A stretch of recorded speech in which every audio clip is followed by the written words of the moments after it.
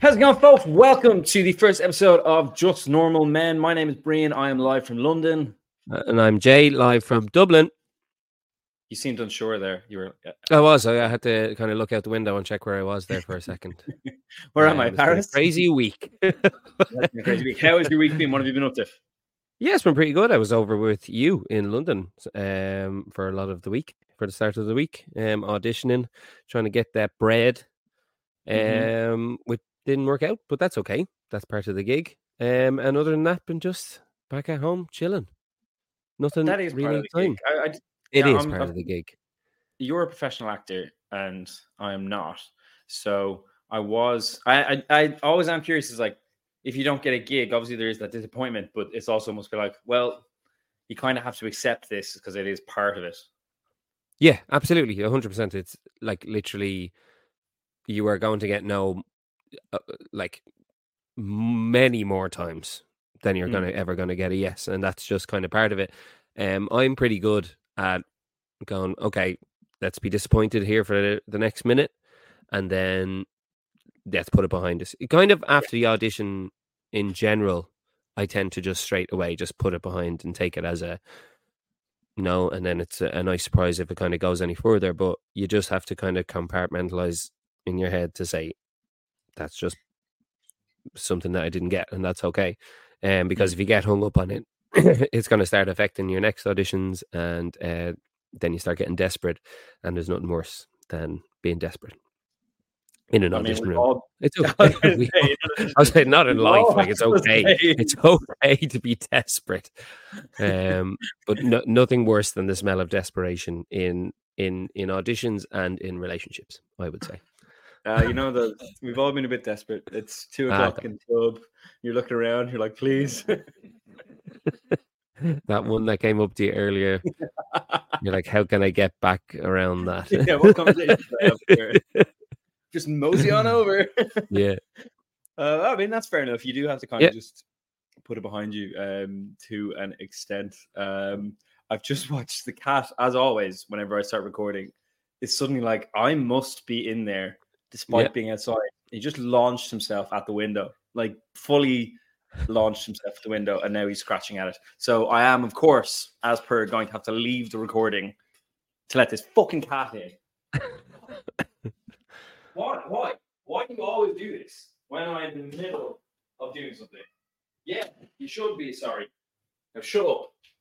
Got lots of catching up with my good friend Jay to do, all right? And we're back. The cat's in, the cat's safe. So what were you up to this week?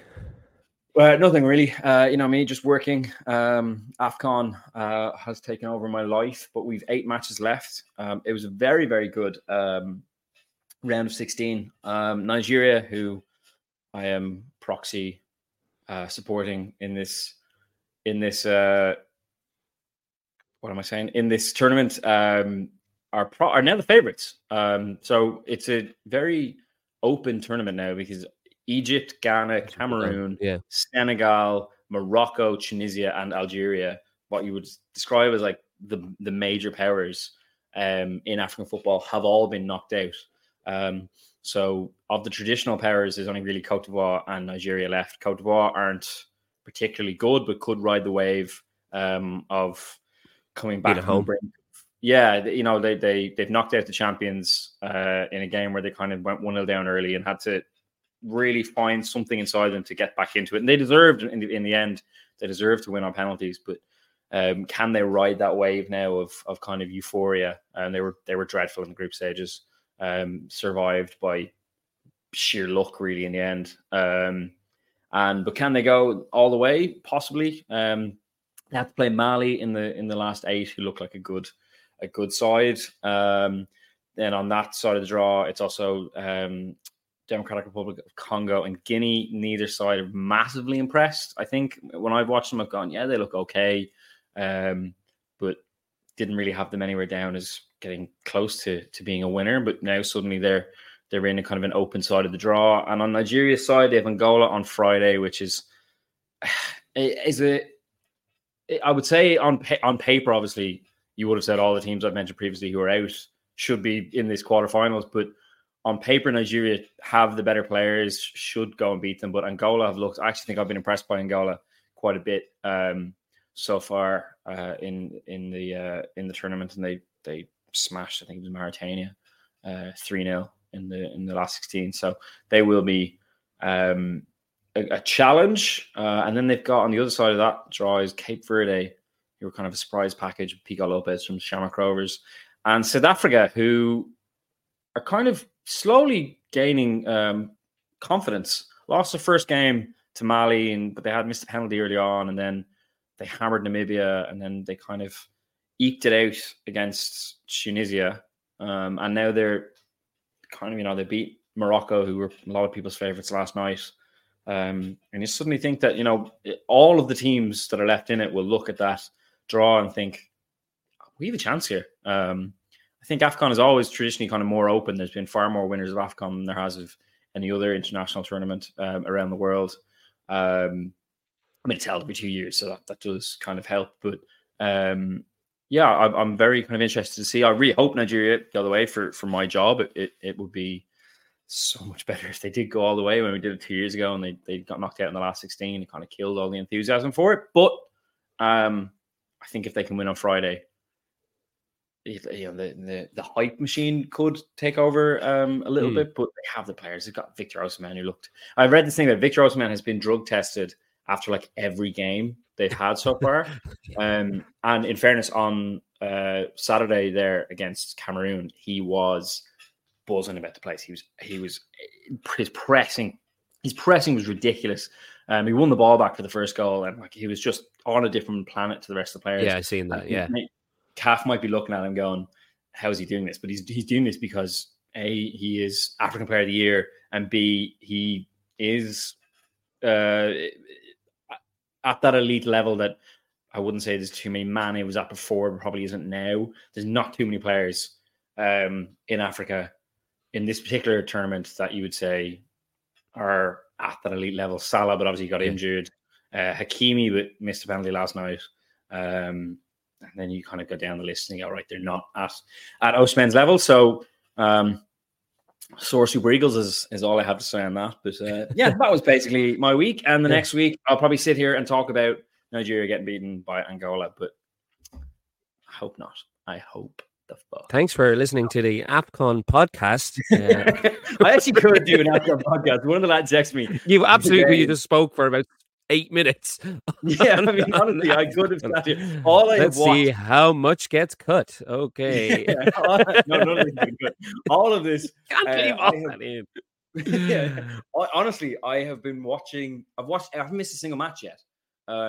So I. Well, it's your job. Like it is my literal job. It's literally your job to sit there and watch it. But I was saying to the lads asked me after the group stages put together like the best 11.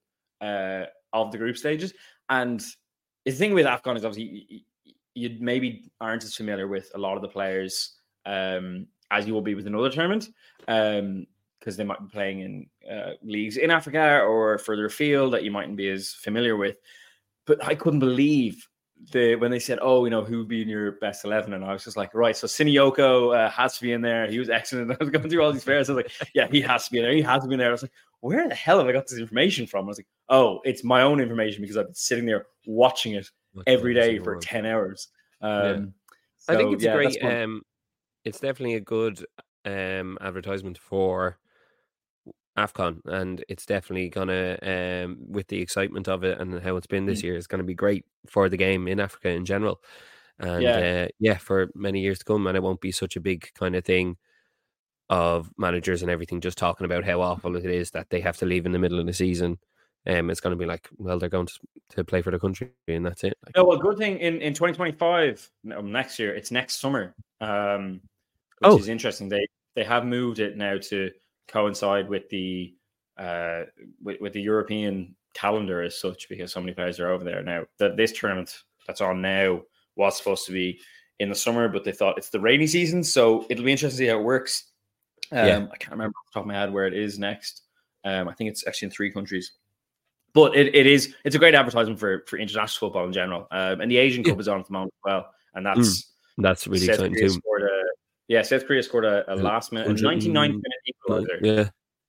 And then beat Saudi Arabia on penalties last night. So, and there's some random countries that's very demeaning, I think. But you know what I mean? Like, there's countries you wouldn't necessarily describe as footballing powerhouses doing really well in that. So it is a good advertisement for international football, which, as we know, is my main, my number one.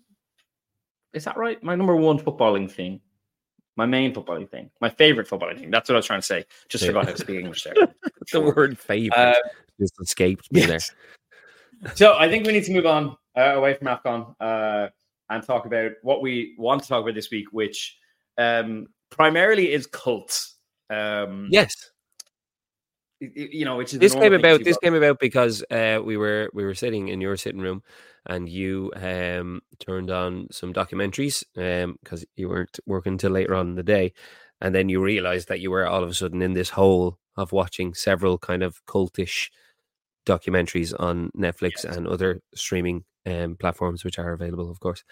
We are not sponsored, funny enough, but if they want, and we were just kind of discussing how interesting it is and how they become so huge and so popular, and how it keeps happening over and over and over again, despite the horrific ending that a lot of them generally tend to come to. So I think I was watching the documentary on Waco or Wacko, if you're trying to be funny. I nearly said it again. Waco and the siege there, and it's a documentary on Netflix, and it kind of goes through it. The documentary is pretty good, but I would prefer they giving you a bit more context at the start to how we ended up in the siege. They kind of just went, the ATF showed up, and then we're here. Yeah. Okay. Well, how did we get from A to B? But it did make it, what I found fascinating, what I was saying to you, was I think you went off to your audition, and I finished the ending, and some of the former members of that cult who had gotten out of the siege, and it's 3 years later now, and they're still so like, and I understand for some of them, these are their friends and family that got killed, and I can understand that, and the cognitive dissonance that maybe an emotional attachment you have kicks in. But I'm still like 33 years later, and you've all this evidence presented to you by so many independent people. It's not just the US government, it's not just the ATF, it's not just the FBI, who are saying like all of these things, and they're just like, no. And I suppose I was thinking like, that must be so hard to you believe in something so much that even when evidence is presented to the contrary, you still can't accept it. Yeah, I think I was thinking about this, and I was kind of looking it up and stuff on the psychology of why people join these cults and stuff like that. And generally, obviously, it's hard to measure the mental health of people that join cults and stuff like that, because as you said, even after with these people, well, like, hard to measure. Sometimes you can look at them and you're like, you're in a cult. I can tell. Like, one tweet can tell you the mental health of a person that would or wouldn't join a cult. But for scientific purposes, so they remove, obviously, the leader of the group, or leaders of this cult might remove your autonomy completely. That's the first thing they aim to do, to take it away, and your competence and everything that that you need to be a human. They remove that first, so that all you have left is that sense of community. You know, you're completely starved of everything else, so all you have are the people around you. So when you're left with that, like, it's almost, even if for a second you go, oh God, I don't know whether I've made the right decision here. Is it more scary to kind of admit that you've been wrong this whole time, or just stay with these kind of lovely, nice people that you've spent your whole entire life with? You know what I mean? And bore families with, and unless you're a man, and you don't get to enjoy your wife, unfortunately. That was the weirdest. That was in the Waco one, wasn't it? And it was the leader's name completely escapes me. He stopped the men having sex with their wives, and he said, "I am the only person who can now have sex with your wives. And I'm like, as a man, you must, even as a woman, actually not even as a person, as a human, if you're like married to someone and you're invested emotionally in their well-being, and you have a sexual relationship that's exclusive and monogamous, how much do you have to fucking believe in something that if someone else says you're not allowed to have sex with that person, only I am, you're like, yeah, all right, fair enough, yeah, cool, yeah, I get it. Like, for the greater good, absolutely, yeah, for this the makes greater sense. good. But that's always what happens. It starts off as this like huge, like, oh, this is your divine duty. This is you're going to save everyone. This is for, or sometimes it's for God, or I am God. It's always one or the other. And then it always ends up about a year in. He's like, I think I can only have sex with everyone here. It always happens. It's always, in the end of it, just a massive ploy by some pretty intelligent fella to have sex with loads of women We're laughing, consistently. but that is terrible. Yes, Like, that's I've exactly. never It's heard of a horrible. Oh cult. my God, it's dreadful. Yeah, But I've never heard of a cult. You're right, where it's like, oh, we just went around and just picked, made daisy chains and yeah, I just want to be. We just want a better world. We just every time you read about a cult, we just kind of believe in socialism, so we're kind of starting our own thing here. No, oh no, yeah, don't come over here. Like, no, it yeah, always ends up, I think I'm gonna have sex with him. yeah. It always Is it okay? when you watch these documentaries or you read about them afterwards, they always end up with the first like couple of paragraphs or about in the article you might be reading are like, so he told us we were going to do this and do that and XYZ, and it was all wonderful and we were going to be saved and all this. And then there's always the but, and then the but is always, then he had sex with my daughter, and you're like, oh right, okay, I didn't see that coming. Oh yeah, and then, yeah. I feel like that should be that should be the like. I remember in school we had a talk one day, it must have been in our last year of school or second last year, about a man who dealt with getting people out of cults. And I remember him kind of talking about it, and he's like, people, they just, because of the intelligence and because of the tactics used by these cults to bring people in, they do just kind of lose their way entirely. So they don't trust their gut instincts. They don't trust their senses because of the tactics that are used. And you're like, oh, that's fascinating. But still, and maybe it's easy when you've not been in that position, and we all go through that period in our lives where we don't think straight, and you make bad decisions based you don't on join a cult. Yeah, but that's what I'm saying. I remember this is fucking ridiculous. I remember when me and my ex broke up, and I said, I'm going to get off the train. We broke up on a train. I said, I'm going to get off the train and get off this stop early. I can't remember where it was in London. And I said, let's get a taxi home, and she's gone somewhere else. And I got into this taxi, and I was like driving for like 2 minutes, and your man said to me, he turned around and he's being nice. And he's like, are you okay? And I was like, oh, to be honest with you, mate, like, no, not really. And it was like 1:30 at night or something. I was like, not really, to be honest with you, man. And he said, oh, like, what's up? And I said, I was kind of, at first I was like really impressed by this guy's like emotional intelligence to pick up, you get in a taxi and you're like, please don't talk to me. He picked up what was going on. And then he said to me, he started talking about Islam and how he believed in like all this stuff, blah, blah, blah. And I was like, oh, like, okay, that's really interesting and nice. And then like the longer the conversation, because he didn't really know, he was actually driving through London when he got the call from Uber or whatever, and he didn't really know where he was going entirely, and he just kept trying to like, oh, you should come down. And I know Islam's not a cult, but I was just like, that would be, because I was in such a bad place mentally, I was like, imagine that breakup happened and then I just became like an Islamic scholar. Like, what a fucking 90-degree turn that would be. I just want to justify the face that I made there, Mike, when you said that Islam isn't a cult. Obviously, it's not. But I meant that towards religion in general. Yeah. Is that there are some similarities between the way a cult starts and the way religion is ran. you know. But yeah, So you can't that argue wasn't that. Like, a particular slight against Islam. That's in general, maybe these religions are just like big. They're big cults, really, well, I when mean, you they would think have about it. started as cults. So, I mean, Yeah, they would have been. I mean, technically, not starting as cults is not like. Um, it seems like a slight, but you know what I mean. Like they probably would. They were all viewed at the time. Christianity, Islam, they're the two I can think of. You know, Mormonism. Whenever you want to go through in the yeah. sects, that's sects, not sex. As you know, kind of breakaways and I mean, Protestantism started as a breakaway from the Catholic Church and was, you know, you were told, no, don't join that, it's bad. And I suppose that's where we look at cults now. They just have been able to grow further. So I don't actually know at what point does a cult become a religion. I mean, Yeah. they're always a religion. Well, technically they're mostly religious. There is a cult, that cult, you know, the Generally, one yeah. in, the one, they do the health stuff in Ireland.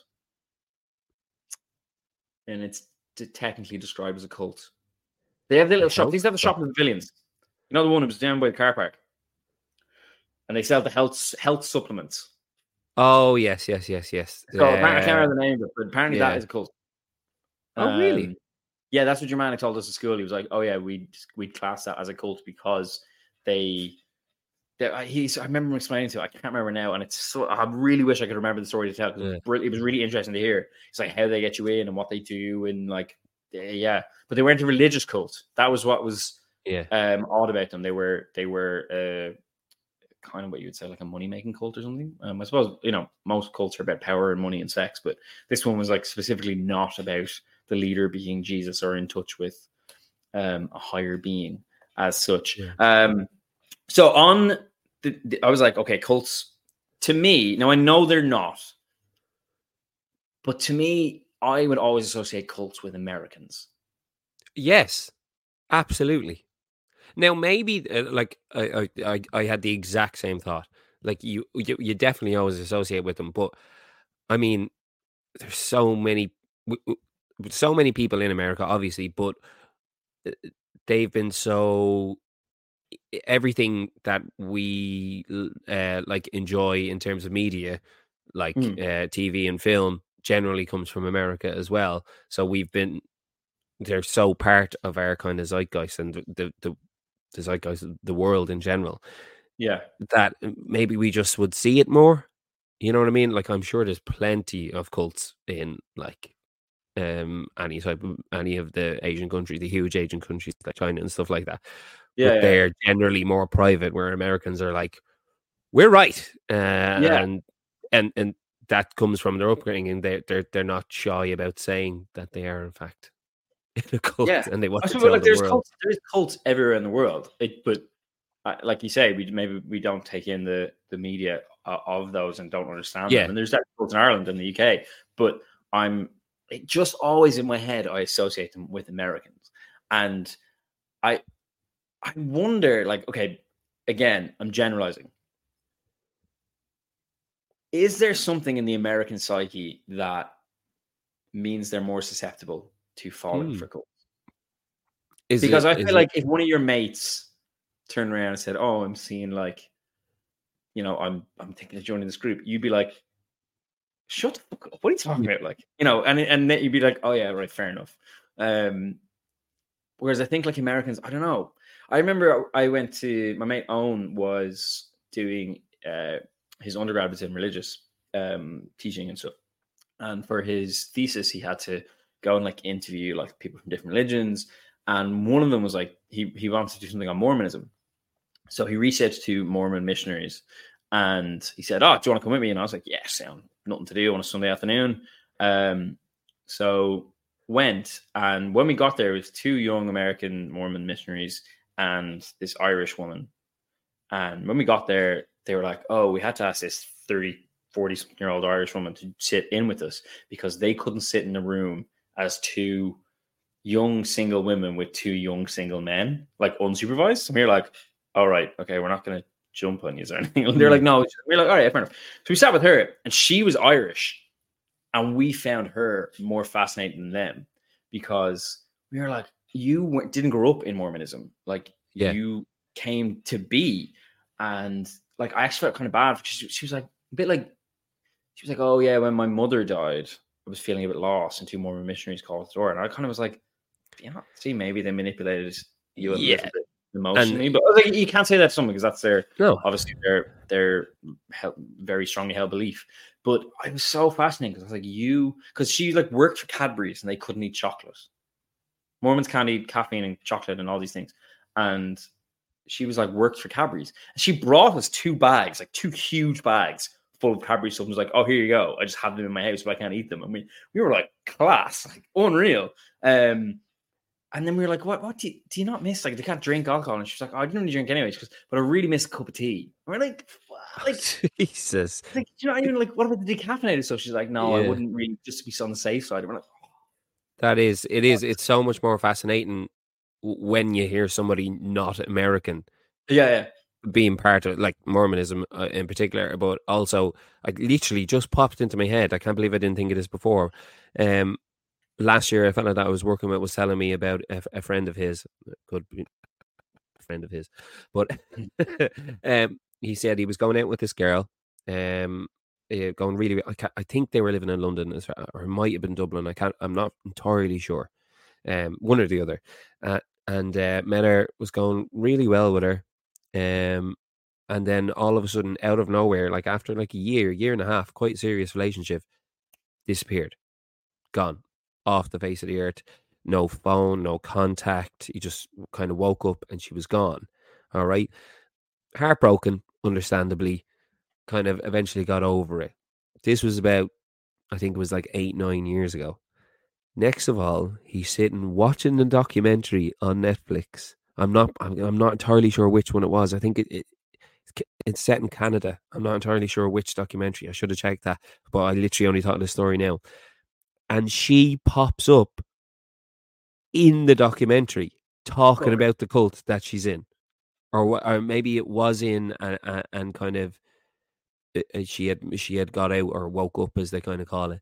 And she was in it. So what had happened was she had just, I don't know whether she ran away and then found the cult, or seen it online and decided to join it. I'm not entirely sure. But it was just mad. It was absolute, and she was Irish. She was definitely Irish. It was fascinating to hear this person. Um, like she was an actress. She was doing quite well. She was like quite successful in the business. And then next of all, he looks on Netflix nearly 10 years later, and she's sitting there talking about the cult that she had joined. And then he texts her when it must have been that she was talking about she wasn't there anymore, and she was back living somewhere. And he ended up finding a way to get in contact with her. I think it was like family friend or something like that. And text her, and she was like, yeah, blah blah blah, this happened. And then they were talking for a while, and then he realized all the questions start changing, and it was like, so like, how do you feel about this? And how do you feel about the world? Do you not think that this is bad? And do you not think that this is bad? And he realized she was trying to get him to join the cult. She was still in it. She still believed it. It was, I was sitting there, and we were sharing a dressing room, and he was telling me, and my jaw was on the floor. I couldn't believe it. I was like, oh my God. Imagine sitting there and think about anyone that you met when you were younger, and you're sitting there watching like a huge budget documentary on Netflix about an American cult, and they sit there, and a girl that you went out with is sitting there talking about it. That is It insane. Yeah, it's so interesting to hear. Like you said, the reason it's so interesting because they're not American, which is Yeah. terrible. You know what I mean? It's as you said, there's cults everywhere, but you only generally hear about these ones in America, and you'll always Yeah, I did. associate it with Americans. I watched a documentary on I think it's on BBC, and it's about the Mormon missionaries in the UK, and they're like actually people from here.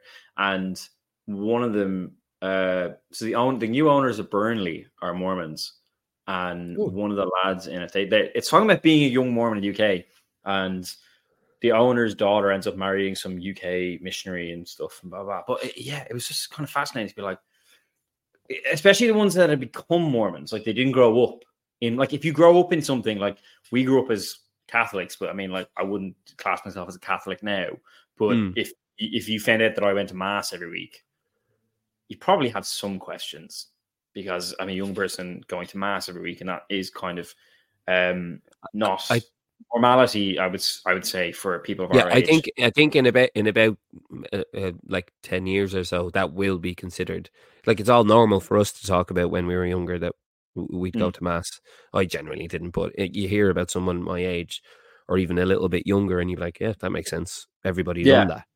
But yeah, everyone's done it. Whereas, like, if I grew up, if I grew up as like not religious at all, as an Irish person, because again, I see this all the time on like Instagram and stuff and TikTok and all that about Americans who are like, I found God, and you're like, cool.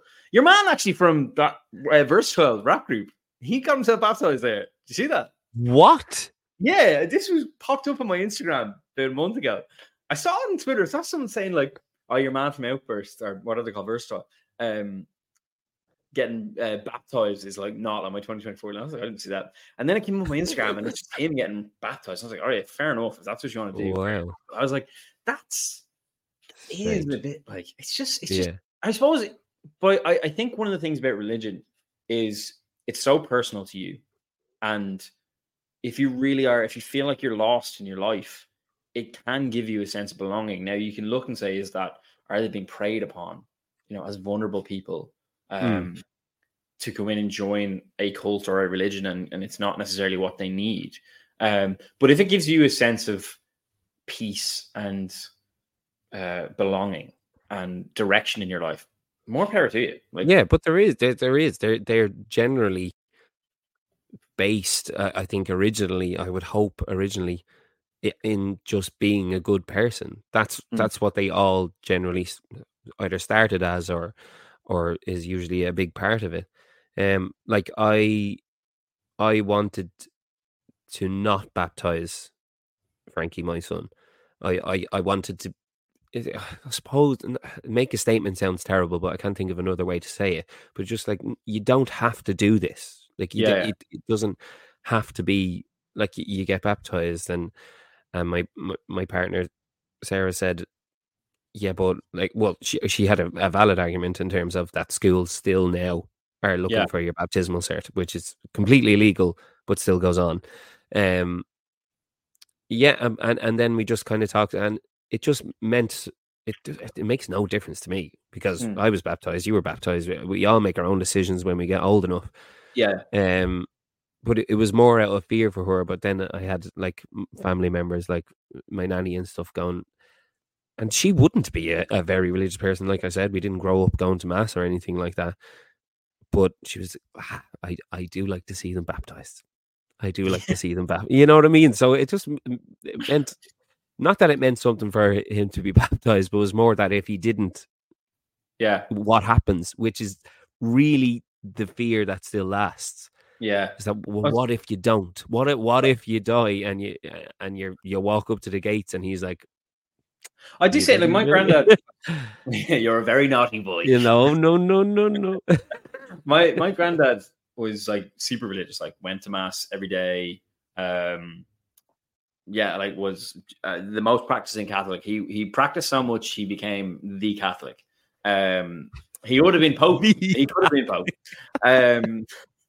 But I remember, obviously I stopped going to mass. So I was like, this is nonsense. And he always used to joke about, like, oh, he'll get you back to the sacraments. There's no hope for you and all this, blah, blah, blah.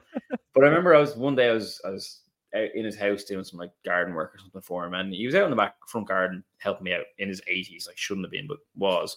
And I was talking to him about it, and he was like, "What don't you believe?" And I was like, with all due respect, kind of, it just seems completely far-fetched to me and ridiculous that there's a man in the sky that oversees everything and blah blah blah blah. And then we kind of got into it a little bit more, and he was just like, do you know what? He was like, he will obviously make those jokes about he'd love to have me as a a Catholic and stuff, but he was like, as long as you live a good life and you try your best to be good, that's good enough for him. And I was like, that is a brilliant way of looking at it. I think most right-minded people think about it that way. that Yeah, whatever you absolutely. are, as long as you're doing good and you're trying to do good, whatever your creed is, that's fine. And then obviously you get people who are just like, when No, I you think have to do it this way. yeah, you have to do it this Mm. way, and you're just like, would you ever just give over? Would you? Yeah. You ever just cop up? Cop on. Stop Shut being so up, you ridiculous. big Yeah, pick. yeah, so we did getting him baptized for anyone that's wondering. I didn't want him to, and Sarah did, so we compromised and got him baptized. That That's not a compromise. That's not a I'm well compromise. aware it's not a compromise. You mean you said no and she said yes, so we said yes. Yeah, that's exactly what it was. Happy wife, happy life, as they always Happy say. wife, happy I life. did type into Google funniest cults because I thought that would be like something someone's written about, like, Yeah. look at this, these guys did. And one of the first things that comes up is Rolling Stone magazine have an article, and it's from 2017, and it's this is the title of it: 5 spiritual groups that went too far. Oh. So I'm thinking there's gonna be some humor in this.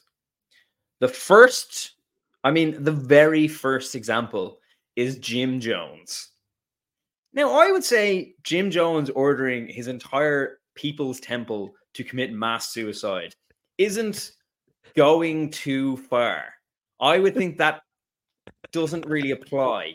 Going too far is like me and you making a joke and someone getting upset and go, you went a bit far. Yeah, you crossed the line there. Yeah. Mass suicide, however.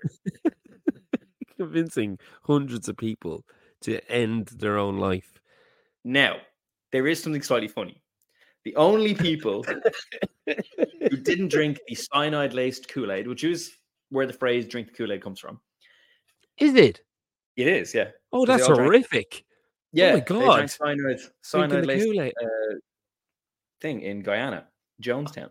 I thought it was to do with you're hanging around. This makes no sense now that I'm thinking about it. But in my head, I just thought it was you're hanging around the Kool-Aid table. The people that stand at the table where the Kool-Aid is. It doesn't make any sense. Kool-Aid table? What Kool-Aid table? I thought it was an Americanism. 909 people died because they drank cyanide-laced Kool-Aid. Yeah. So the only people in the cult who didn't drink the Kool-Aid and die is and this is completely real, the cult's basketball team, because they were playing an away game. That's genuinely true. So I was like, oh, well, you know what? I'm like, maybe the Lord likes basketball more than cyanide. So I know. No, listen, we have the game, so I'll drink that tomorrow when we get back. Then they got back and they were like, Jesus, that was, yeah, wow. They all went for it. I didn't think every single other person would do it.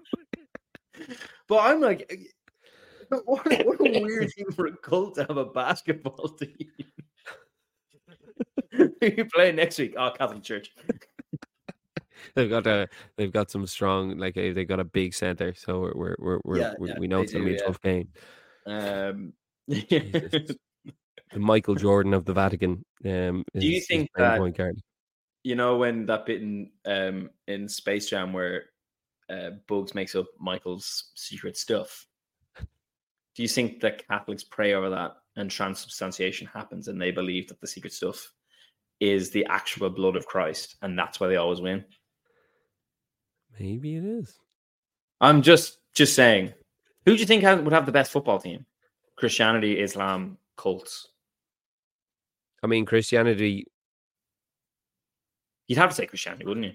Yeah, but only because the amount of people they have to choose from. Yeah, but I suppose great footballers that are Muslim. Yeah. Yeah, particularly over the last kind of 10, 15 years. Yeah. That'd be a good game. Maybe we should do that. Probably stoke massive tension. It's like that person that made that Heaven and Hell game on FIFA. Mahatma Gandhi in goal. Second group on this list are the Branch Davidians. David Koresh, that was the name of their leader. So they obviously went a bit too far. Then Then we have the Sullivanians. Like the So I never Sylvanian heard of families? Those little badger people? these. No, they're the Sylvanians. Although they could be. Do you follow Sylvanian drama on TikTok? No. Oh, you What? should. It's so fucking funny. So I will send you videos. It's basically like someone takes the Sylvanian dolls and like has like stills and then a caption, and it basically is just like Carnation Street but with Sylvanian dolls. It's unreal. But no, they're not a cult. The Sullivanians, I never heard of these, right? But you'll never ever guess what this is rooted in. A polyamorous commune. No way. I am swear. shocked. Okay, Saul B. Newton founded the Sullivan Institute in 1957 with his wife, Dr. Jane Pierce, in an attempt to create a viable alternative to the traditional nuclear family, which he viewed as the root of all social anxiety. Okay. And they were located in 3 buildings on the Upper West Side of Manhattan, which might be the bougiest cult. They operated as a therapy center and a polyamorous commune, despite the fact that Newton, the leader, had no formal training as a therapist. Again, this is a horny man who wanted to have sex with lots of women at any moment. So if he has them under some sort of pseudo psychic control, that's what they can.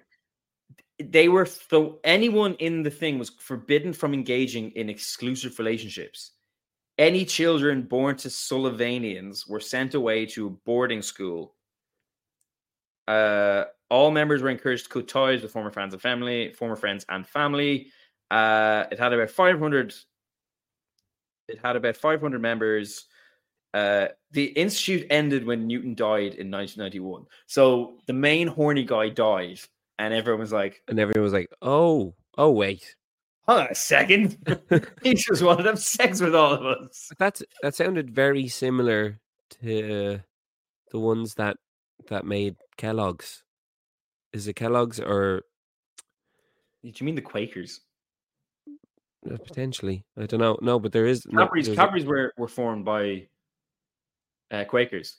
Yeah, and they basically built like Bourneville is like a town. And but that probably. And you had to live like you lived as strict nuclear families in that in Bourneville, but it's like it was basically like supposed to be some like utopian. But you want to know something about that utopia? Guess the skin color of everyone in that utopia. What is it? It's a mystery. It is a mystery. It's just crazy how all them people ended up being the same race. What a coincidence! Then we have Children of God, Family International. Now, I will say from the outset, Children of God, he has nicknamed himself Moses, which, okay, pretty on the nose. It was a communist Christian offshoot in California. He doesn't hide who he is. So David Moses Berg founded this communist Christian offshoot in California in 1968. For someone so concerned with moral decay and evolution, Berg had a very sex-centric perspective. Oh no! On how to spread the views of Jesus. So he was fucking for Jesus. I mean, so would many parts of the Catholic Church for a while, but that's neither here nor there. Oof. And okay, this is brilliant. Part of his spread of Christ was spreading the legs of young ones, right? He did recruitment through flirty fishing, i.e., using young women to lure in new members by having sex with them, and apparently opposed anti-pedophilia laws, which, fair enough. Not fair enough. I mean, you know what I mean? Like no, I don't mean fair enough. I mean, like I am pro pedophilia laws. I mean, in the context of I could cut that so perfectly that you went oppose pedophilia laws. No, I mean in the context. Good man. And then you said, obviously I'm pro pedophilia, and then I could cut it. So it just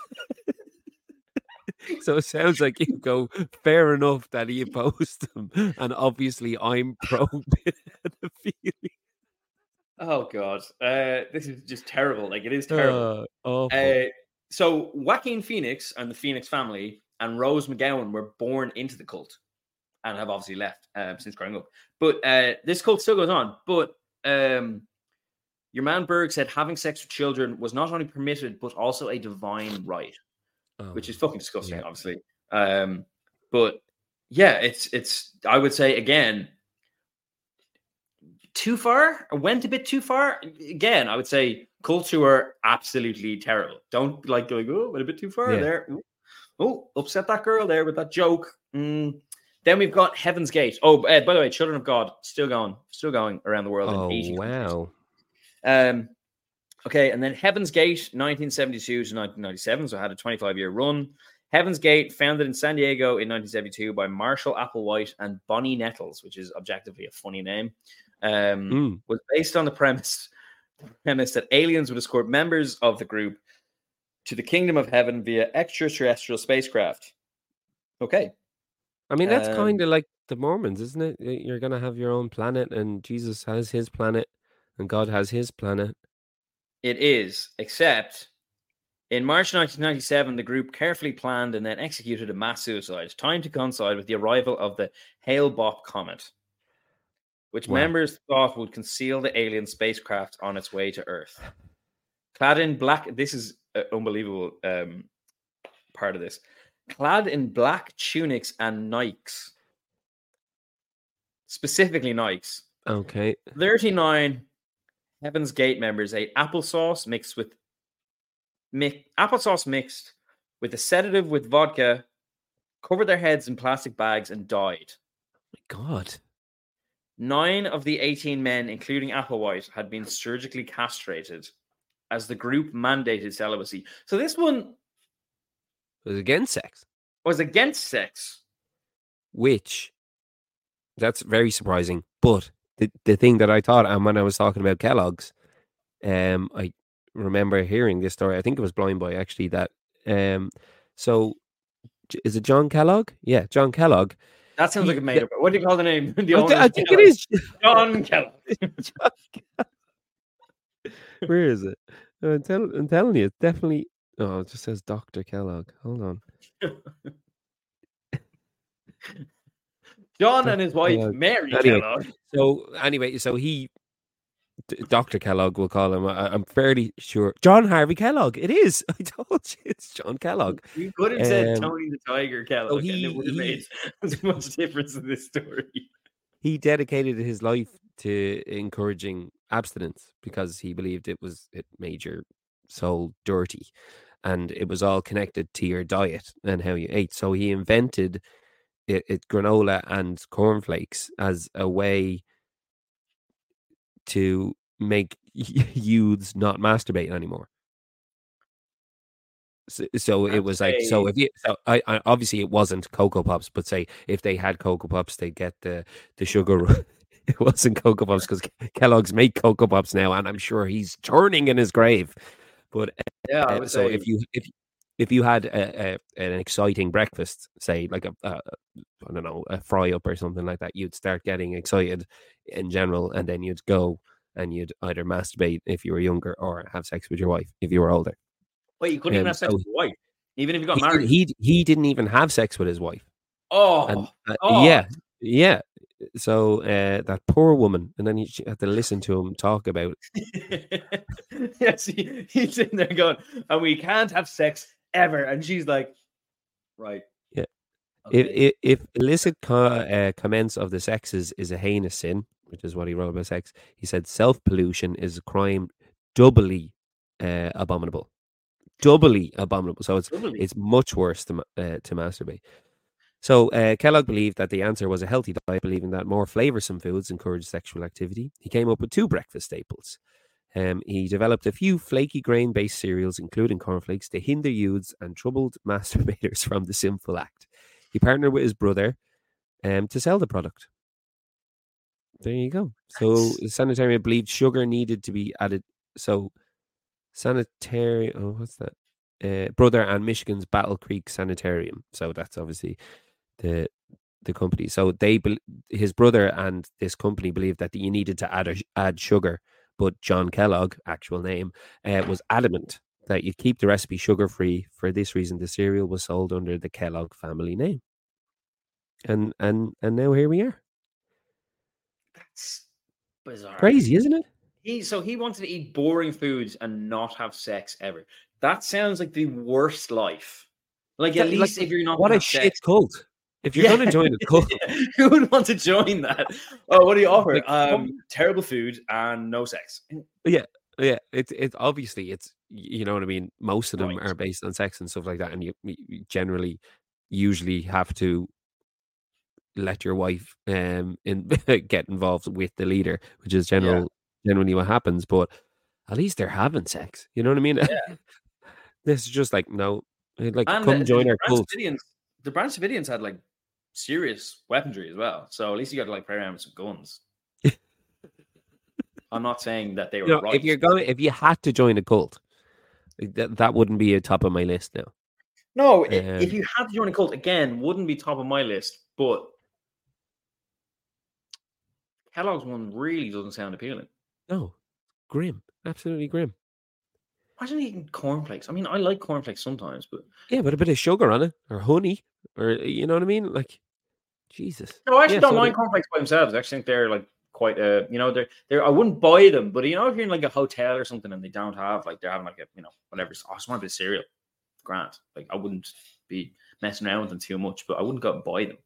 But I suppose then Kellogg's do make like Frosties and Cocoa Pops and all now and stuff. So I mean, John Kellogg, in fairness, still sounds boring, but like what a it's worked out well for him. He worked out well. Well, more for his brother, I assume. They eventually. Yeah, do you think his brother was his brother into it? Like, he probably started being into it, and then was like, "Hold on a second, I don't get to have sex here, so I'm going to start my own thing."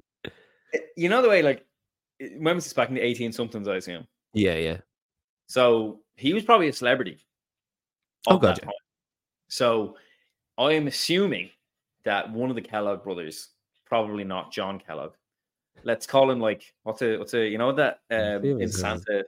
What's the movie Vince Vaughn? Fred Claus. Fred Kellogg was probably going around fucking riding with him. Yeah, I created the cornflake.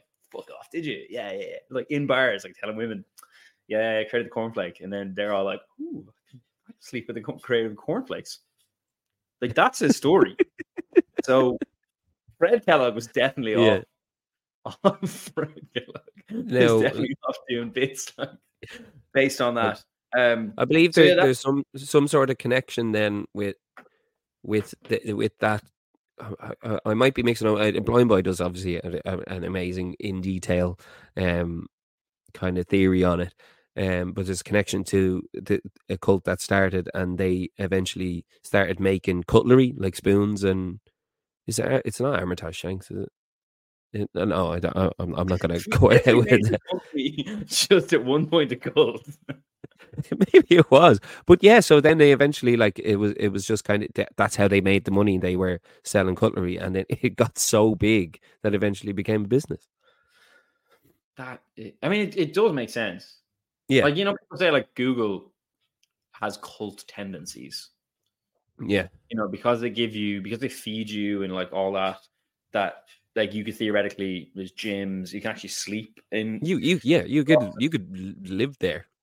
Yeah, like theoretically, you could never leave. Yeah, it's like Canary Wharf. I mean, there's people in Canary Wharf. Like genuinely, there's people who live in Canary Wharf, and you're like, you have no reason to leave this building. Canary Wharf or the Irish version, Swords.